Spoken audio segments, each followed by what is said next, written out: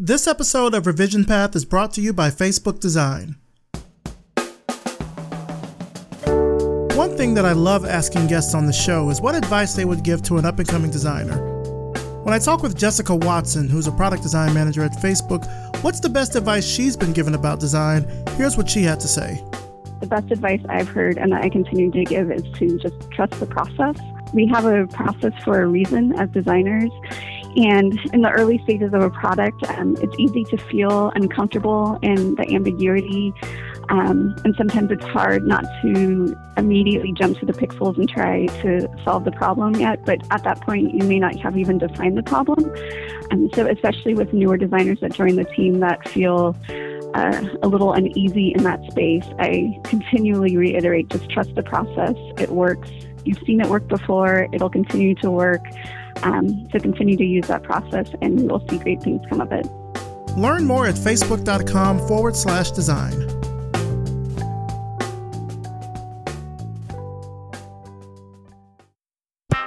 Are you looking for a job? Do you know someone who's looking for a job? Then check out our job board over at revisionpath.com/jobs. Whether you want a full-time job or you're looking for something temporary or freelance, we've got you covered.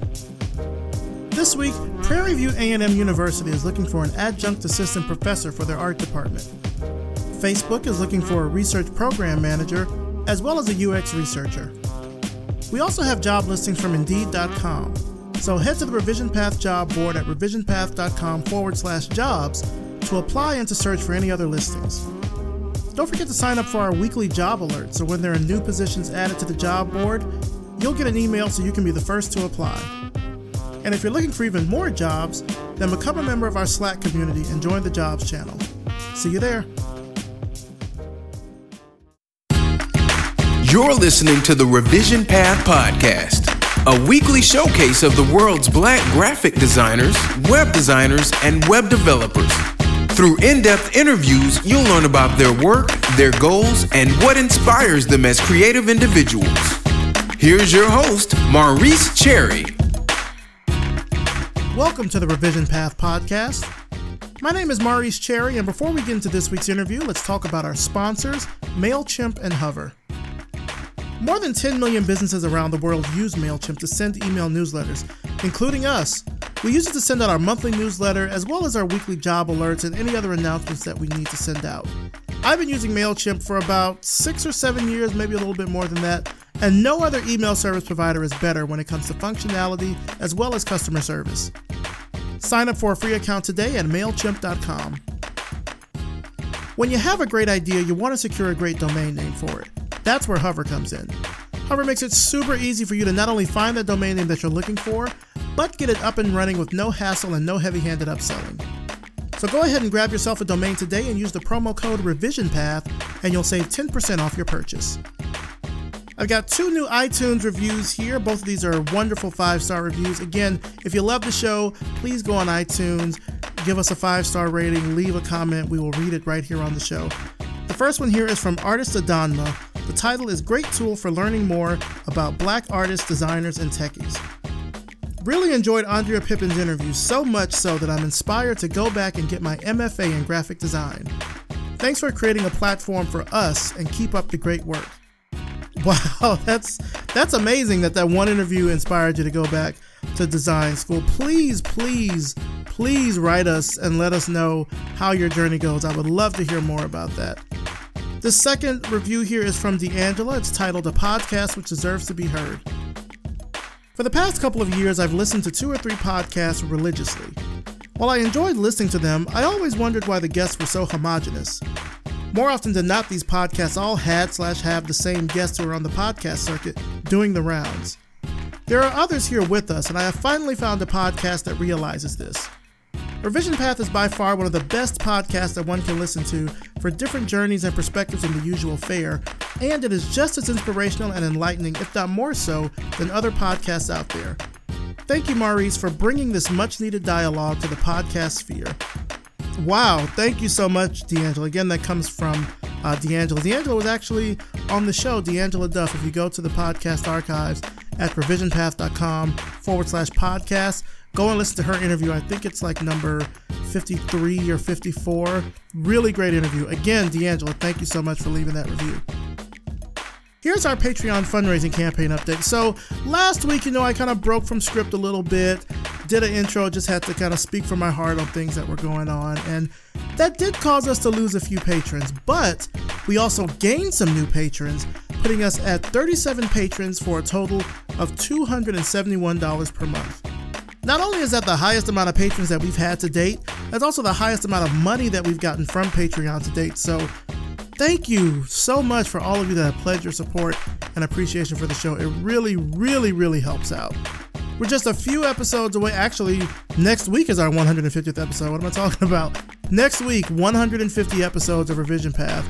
So if you enjoy the show, if you enjoy the guests, if you've gotten any sort of value from listening to this show, please consider becoming a patron. You'll get access to some really great perks like early access to future episodes and free Revision Path goodies like stickers, notebooks, etc. Just head on over to patreon.com/Revision Path and make that happen. Pledge levels start at just $1 per month, and it's a really great and affordable way to support the show on a regular basis. Now let's get on to this week's interview. I'm talking with Dee Nichols, a civic organizer, creative director. She does a lot, and she'll tell you she does a lot.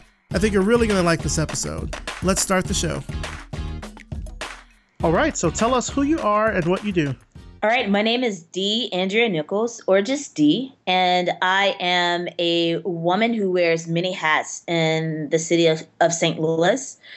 I spend much of my time as a museum social worker. I am involved with community organizing and engagement through the arts with the Contemporary Art Museum here.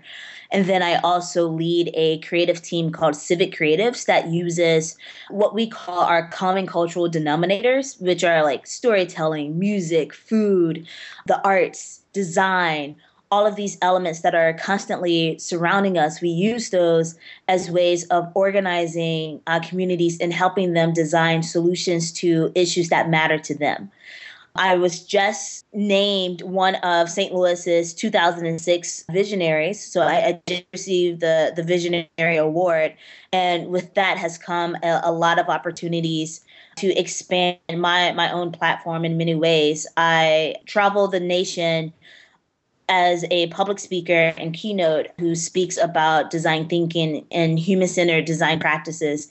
And a lot of that is in regards of how do we educate young people to inhabit a lot of these practices within their own works and their own engagements within their schools and in neighborhoods. Wow, that's a lot. Yeah, it is. It's a lot, but at the same time, for me, it all fits. And a lot of what I do in the brick and mortar of my life with the museum feeds into my work with civic creatives and vice versa. A lot of the methods and processes that we use in our startup transfers over into how we implement and actualize ideas and projects and experiences in art museum space as well.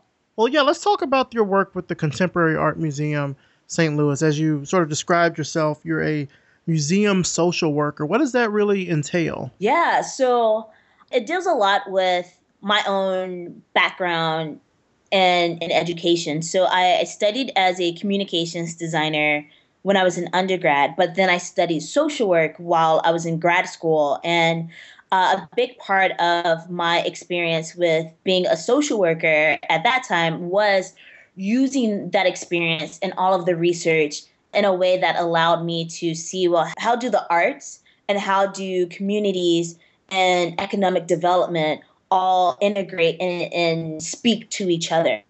And with being at CAM, at the museum, how that comes into play is through organizing with communities that surround the museum and the larger Grand Center Arts District that it's located in, and working in tandem with residents, with nonprofit leaders, with gatekeepers and stakeholders, and older women to identify what the needs are in the lens of the arts, but then trickling down to say, if you cannot access the arts, what are those tangible needs that need to be met in order to get you more engaged and more involved?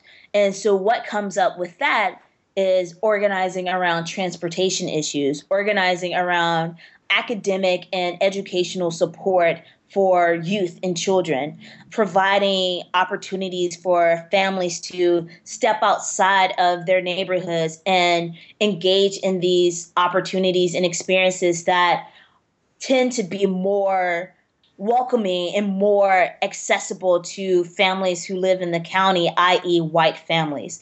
And so a lot of what it means to be a museum social worker is to really help the museum figure out how it engages with the public, how it engages with families and youth, and how it engages with people who have needs that need to be met, and how do we do that through the arts and through a museum structure.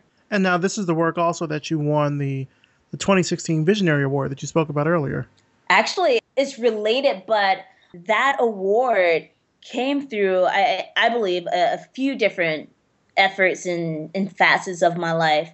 When the unrest happened in Ferguson, Missouri, which is only like 12 minutes away from where I'm based here in St. Louis, I was a protester on the streets, but also an organizer with the museum, and organized artists from all across the city to respond to the unrest that was happening in Ferguson in various ways. And we ended up convening ourselves under the umbrella of this collective called the Artivists STL. And one of the main projects that I organized artists to help me actualize was this vision, this dream, in many ways, this nightmare of this casket that was made completely out of mirrors that kept popping up in my dreams whenever I would leave the protests, especially those protests that had so much police force threatening our lives and causing so much trauma. And in this nightmare, I would constantly see the bodies of Black men and women carrying this mirror casket from where Mike Brown was slain to, just an abyss. And so I reached out to artists who were also on the ground to build this casket. And we did. And long story short, it was toured all across the state and utilized in countless protests. It was featured in a book. And then we got hold of Amnesty International. They featured it in one of their conferences here in St. Louis. And then the Smithsonian reached out and said that they wanted to collect it into the new museum that's opening in September, the National Museum for African American History and Culture. And so they bought that sculpture. And since then, we've been organizing even more efforts that just tackle and address and confront so many issues of the corruption that's in the city, so many issues of the needs that still need to be met, so much of like how we still have so much to do, even with the aftermath of the Ferguson Report and the Ferguson Commission. And that played into my life at the museum in many ways. But it was, that body, that organizing body of artists that helped me to create that piece, which then spiraled into all of these other opportunities too.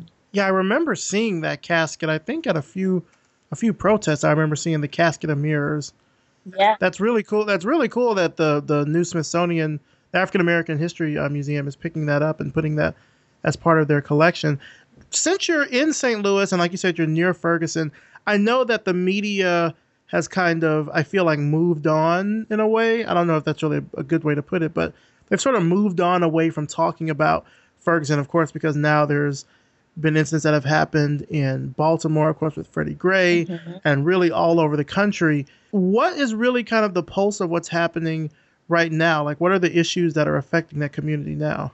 Yeah, it's always a multifaceted thing in St. Louis. Directly in the aftermath of Ferguson, some efforts that are still happening include that the Ferguson Commission, some of those commissioners and the organizers that they were working with decided to develop a nonprofit called Forward Through Ferguson. And their whole mission is to organize organizations and institutions and leaders across St. Louis to actualize those 180 plus actions that were listed in the Ferguson report to make sure that they actually happen.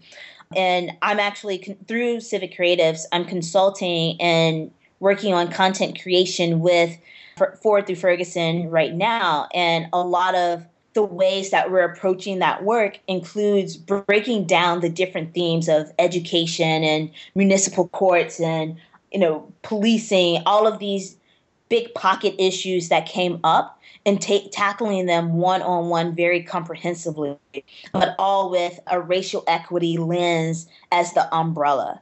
And there's been an onslaught of organizations that have stepped up to the plate to carry on a lot of that work and a lot of those recommendations and actions. However, one of the big things that we realize is that so much of what Ferguson and the unrest here to the forefront were the actions of grassroots organizers and young people. And so as a young person and as a grassroots organizer, I'm still working with a lot of the folks who I met on the ground and a lot of the folks who were, in the streets day in and day out to really devise more ways of radically addressing and attacking some of these issues that are still ongoing. As an example, St. Louis is a very divided city. There are 93 different municipalities within our region that keeps us fragmented and keeps a certain portion of the community constantly impoverished because everyone has independent systems. And food deserts is a huge issue. And so I partnered with an organizer who happens to had been a doctor at SLU. And we turned and outfitted this empty Metro bus into a mobile farmers market just to get food to people who were still suffering in areas that didn't have grocery stores. There is a student who is organizing a free lunch summer program for kids who were out in Ferguson and across the city because they're high schoolers and they were organizing these walkouts. But when summer hits, they don't have food to eat. And so that type of grassroots effort is still happening too. In addition to that, we're still working on a lot of direct actions. St. Louis is about to enter a huge transition in the sense of the mayor stepping down and the mayoral seat opening up. And there are a lot of people vying to run for mayor. And we're putting the fire to their bellies because we cannot keep this city existing in the way that it was. We have to reprioritize. We have to reconstruct the ways that we're governing ourselves, but also the ways that we're living together if we're ever going to make progress in bringing St. Louis from 1955 to 2016. Talk to me about Civic Creatives. How did you get started with that? Yeah. So Civic Creatives is actually a spinoff of a nonprofit that I started when I was in grad school that was called Catalyst by Design. And the mission of Catalyst by Design was simply to organize different convenings that allow people to learn the design thinking process and apply it to issues that were of meaning to them. And we decided to dissolve Catalyst by Design, keep some of the programs like the Design Service program that won the Clinton Global Initiative twice, the United Story project as well, and just all of these other efforts. And instead of having a nonprofit, to turn it into a for-profit entity that allows us to take on more client projects and organize even more people with a larger capacity. And so the Creatives still organizes all of these different convenings, but we've narrowed it down to really look at, once again, what we call our common cultural denominators, those things that no matter what our race is, what our sexuality and our gender and our religion is, are commonplace amongst all of us. And so these are things like food. So we have Food Spark that we organize monthly here in St. Louis, but also in Miami and soon different parts of Illinois, in order to just bring people together over issues that they identify each month that are of interest and concern for them. During these potluck dinner gatherings that are only 2 hours long, sometimes 3, they connect with other people who have interest in this particular topic. They discuss it, and we've just started recording and archiving some of those at foodspark.org. And then we connect them together to really start brainstorming, well, how do we address this issue? Another example is United Story, using storytelling, design serves, using design thinking. And soon we'll be opening another platform through the Griot Museum here to really think about how do we use entertainment spaces as a way to convene people for social change as well. Yeah, that sort of segues into a question I was going to ask you about. I guess your design work intersects a lot with social and civic issues, which I think is great. That actually seems to be a theme of this month, kind of, for interviews that I've had. Everyone that I've had on so far uses their design work in some sort of way towards helping out the greater good. What impact do you think, because you work with, I'm assuming you work with local government with some of the initiatives and things that you're doing in St. Louis, would that be a good assumption? Yes. Right now, I'm on a team that is organizing and creating experiences to help push a mayoral candidate, Tashara Jones, towards the forefront of this next mayoral race. And a lot of that includes design work that is interactive and on the street with people. What can designers do to sort of get involved, like in the way that you are, getting involved locally and civically? I think we have to be more open-minded about where the intersections exist. For me, one example that I always use is that the design process that I use, which goes from discovering, the topic that I want to design for, creating that creative brief, and, going into ideation, sketches, and prototypes, and then, testing it with users, and then evaluating and creating it and finessing it. All of that applies to community organizing as well. That's one easy way to get off of the computer and into the public with the design process.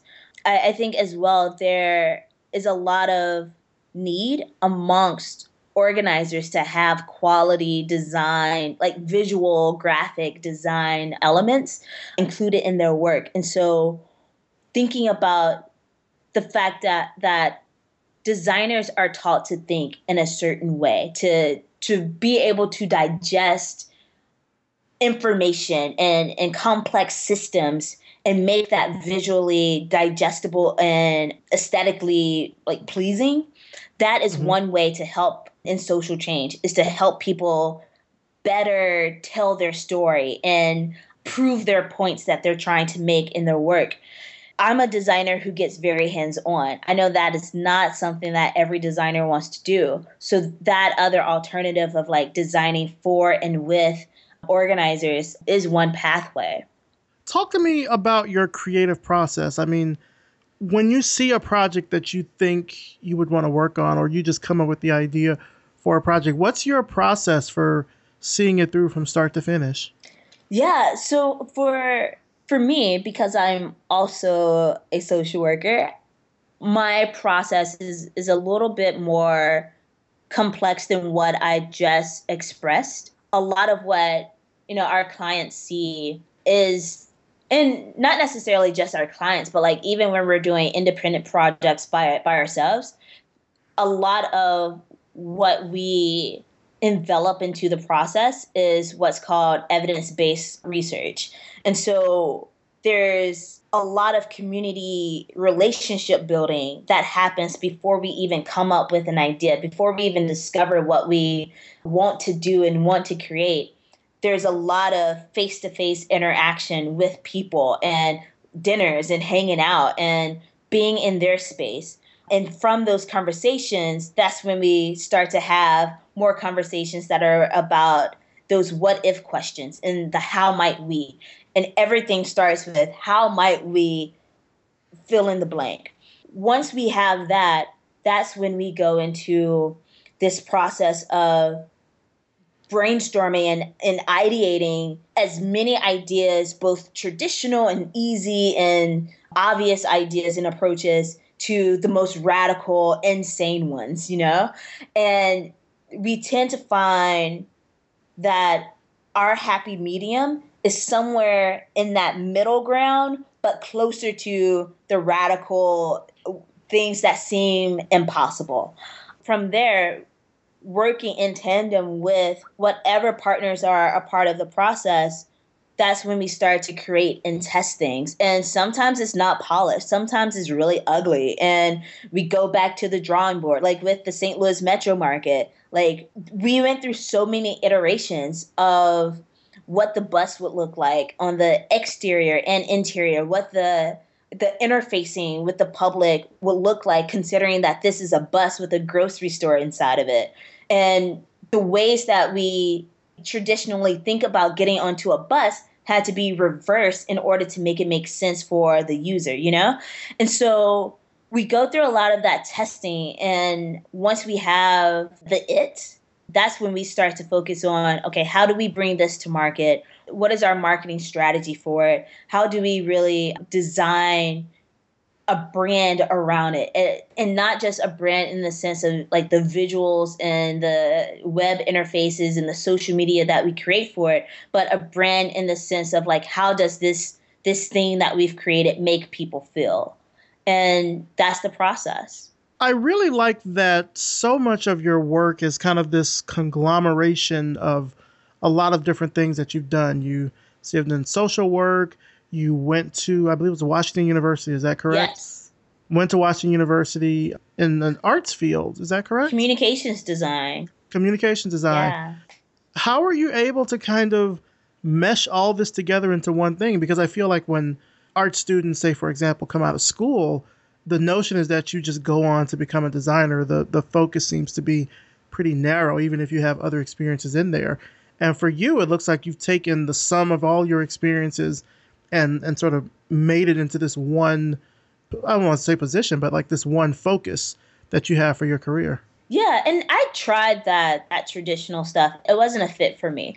I've always been someone who's been socially conscious since I was a kid and was just like in art, like visual art school. I went to a creative and performing arts school when I was in high school, and all of my work back then was about social issues and more so about feelings like the struggle and oppression and these heavy things that I did not have the words to express, but I could paint a picture to show you someone who's in agony because of their social and life conditions.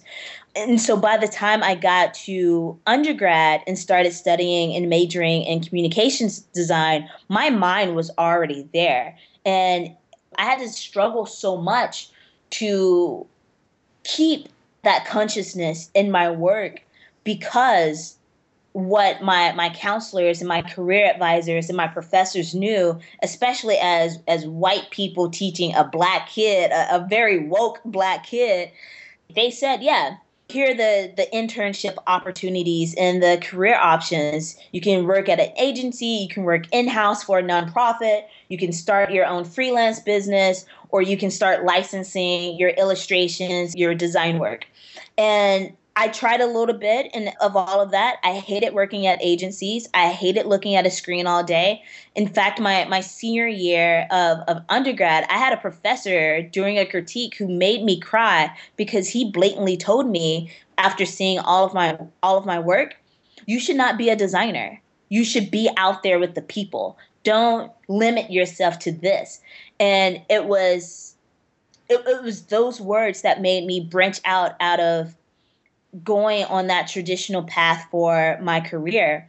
And so I had, a few jobs right after undergrad when I was figuring things out, where I was working at agencies and then like a sales and marketing firm. And I hated that experience. I didn't feel like that, like my spirit was being filled, So I took this fellowship opportunity with Project MLab to just go into parts of rural America and figure out what type of designer do I want to be.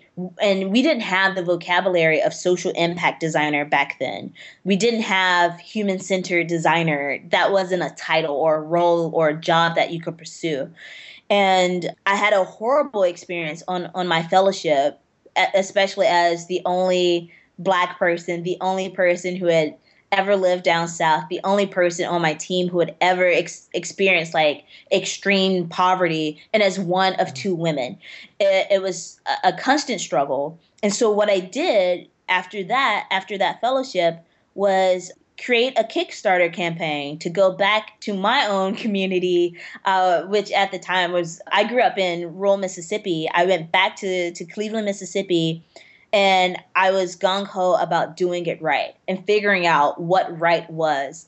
And ever since then, that's the path that I've been on. And I went to grad school for social work to gain those skills as a designer, to know how do I work better and consciously and culturally competently with community members. Looking back at the work that you've done, are you satisfied with kind of where you're at right now in your life? I'm never content. I am one of those people who's never content. I've been blessed to do a lot of amazing things. I have opened a conference with Bill Clinton. I get to travel this nation keynoting and talking about design in my life and the struggle and opportunities for young people. I get to mentor a lot of Black girls about finding their own path in their own visual voice. And then on the flip side of that, I get to just be and decide what paths I want to take.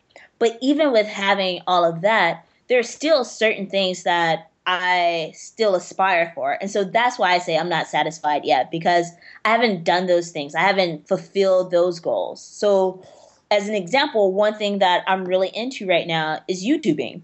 I have a YouTube channel. I have 2 YouTube channels, actually.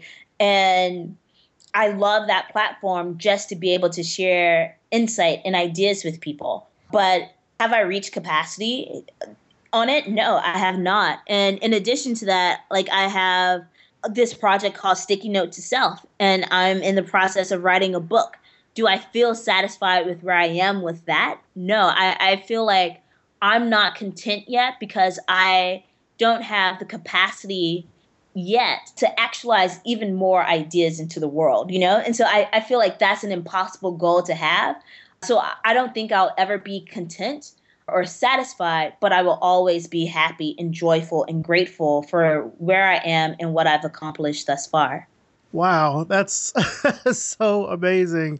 For someone that kind of would want to follow in your footsteps in terms of what you've been able to do to kind of meld together all the different things that you've studied and stuff like that, what advice would you give them? One biggest thing that has been super helpful for me in my life is working at the intersections of things, which is obvious. Like, I'm a social worker and a designer, and my work is at the intersection of the two. There are a lot of issues and there are a lot of innovations that are happening. And if you look at the root of a lot of these, you notice that it's either marrying two things that may be opposite, or is taking something that already exists and making it better. And so my advice is to always think about, how can you make something that you love even better? How can you make something that you hate even better? How can you match something that may seem unrelated in order to solve a problem that you see? I also am someone who doesn't work in a monolithic way. And so it's very hard for me to say, yeah, I'm a designer, without saying, and I am this, and I am that, because I feel like there is power in the and. So I would advise people to really think about that marriage of what they're good at, what they're passionate about, and what the world needs. And you may find something that's your sweet spot.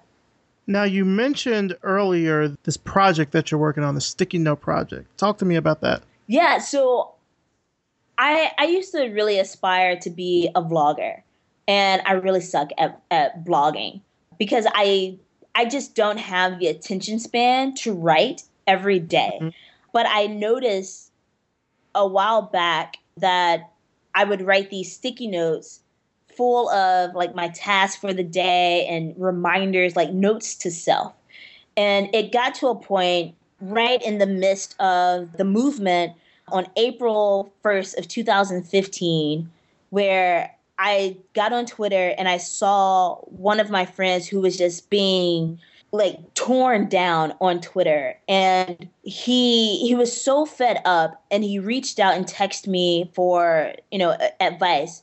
And I remember telling him the advice and then writing that advice on a sticky note for myself, for me to remember. And I kept, I believe, the first 20 sticky notes. I never posted them or anything like that. And then one day there was one I was like, I got to take a photo of this, post it on my Instagram, and share it with other people. And since then, that's when the Sticky Note to Self project was born. And so it's not an art project. It's not a design project, even though it's creative. But it's my way of blogging and reflecting on the lessons that I'm learning every day with amazing people and sharing that back out with the world. And so now there are hundreds of these sticky notes, and I'm in the process of authoring a book in order to compile them all. In addition to that, I recently piloted the first Sticky Note to Self video on one of my YouTube pages in order to just talk about some of these issues and topics at large and in a more expanded way. Considering that I just cannot write for a long time. Like, I get distracted too easily, but I can talk forever. And so I'm really trying to build a community of thinkers and reflectors through this project in order to just like get us all to sit with ourselves each day and think about what we're learning from the people around us. Wow. What are kind of the next steps for you, like with Civic Creatives, with the work that you're doing? What do you see coming in the future? Yeah, so there are a few things in the pipeline. Definitely more content creation through video platforms. And the work with Ford through Ferguson will steer a lot of that. And so I definitely encourage people to join me on YouTube, because we'll have a lot of content being created over these next few months that is more frequent and consistent and like series of content. In addition to that, I'll be speaking at the Affect conference in October and gearing up a lot of social projects with the Design Serves effort and Food Spark to expand both of those to more cities, just so that we're not hoarding the knowledge in the process, but we're able to allow other folks who are engaging with us from different cities to do it themselves, So that's what's in my pipeline right now. A lot of work, a lot of tool building, a lot of sharing, and a lot of content creation with regard of digital media. Now, this might be a lofty question, and you sort of probably have answered this in some way in some of your earlier responses, but to you, what does it really mean to be a designer today? And the reason that I ask this is because you approach design from a very different viewpoint than what I think a lot of people maybe listening to this show might think of with design. They might think of design as just web design, graphic design, something that's more behind the computer. Whereas a lot of your design work is tactile and it's in the community. So for you, from that vantage point, what do you see as like, what does it mean to be a designer today? Yeah, I think for me, being a designer today is not necessarily just about the things that we make and create. It's more so about the ways that we're thinking and rethinking systems, that we're rethinking products and services, that we're rethinking the aesthetics that surround us and what those aesthetics mean in a social way.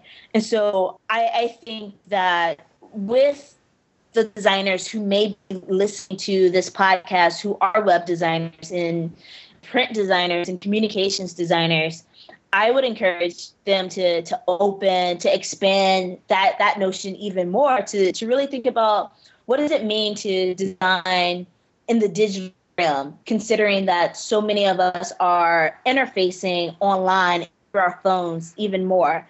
What does it mean to then bridge that digital realm back into the public and with the people? One of the big things that we think about a lot here in St. Louis is this issue of vacancy that we have here in the city, as well as homelessness.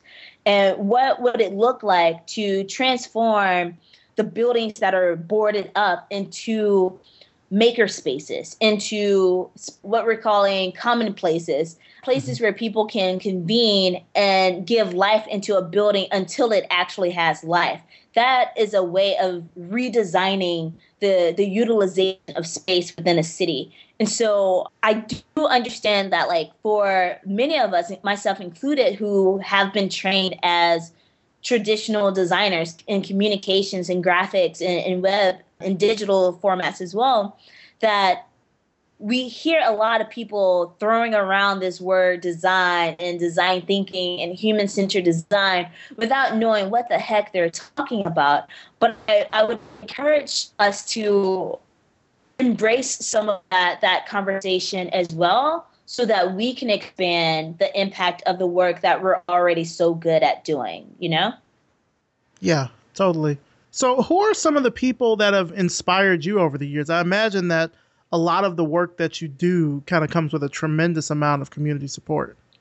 Yes, indeed.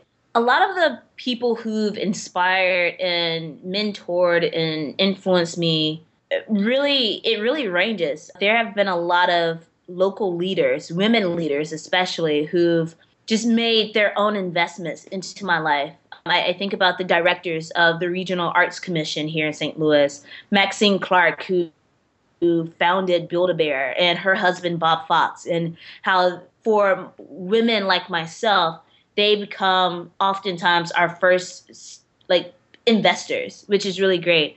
I think about the people who've supported me through the Clinton Global Initiative and Points of Light and the Civic Accelerator, and how they're still influencing my life just through communication. Very close to me are, I would say, is a village of women who pour into my life and allow me to share into theirs as well. And that's really amazing, to just have a village of women of color, not just Black women either, who invite each other over to each other's homes, and we talk about what we're going through. We connect each other with resources to help each other along our paths and accelerate us to our next levels. And that's really great to just have in my life at this age of, pushing 30 and wanting to feel more grounded. So those in general are some of the people. If I had to call out specific names, it would be Amanda Moore McBride, and I already said Maxine Clark, Brittany Packnett, who's on the Obama Police Task Force and is a super activist in all of the unrest against police brutality. And we went to the same university, and it's just really amazing to have that type of relationship with her. Kira Vanille, who's with Boeing and is just pouring into young women's lives. All of these types of women who are Black and bold and older and just paving a way for all of us to really have space to be our best selves and share our magic with the world, If there's a place out there in the world that you'd want to go and create something in, because I know a lot of the work that you've done, at least from what we've discussed earlier, has kind of been in and around, St. Louis. Where in the world would you want to go? What would you make? Yeah, so I actually have some projects that have existed in different parts of rural America. Before I moved back to St. Louis, that's where I was really focused. In addition to that, we have some projects right now in Miami and in Seattle. Within the United States, if I could go anywhere, right now, the places that are on my mind include New Orleans, because New Orleans is a city that is still recovering from Hurricane Katrina. And in its struggle, there are also so many progressive things that are happening, especially with communities of color and the creative communities that are down there. And so there's this design movement and this civic space that is really allowing ideas to flourish. And I would love to be a part of that type of movement. In addition to that, cities like Baltimore, Philly, Detroit, all of these cities that have been thriving in its own past, but are now primarily Black and highly segregated, and is in this space of rediscovery of its own self and its own culture. That's part of why I live in St. Louis, is because I saw that when I was here, and when I left, I wanted to come back and actually be a part of the progress and the change. And so I wouldn't choose any place fancy to go and do work in. I want to be where the people are, and I want to be where there is need, because that's what my practice is all about.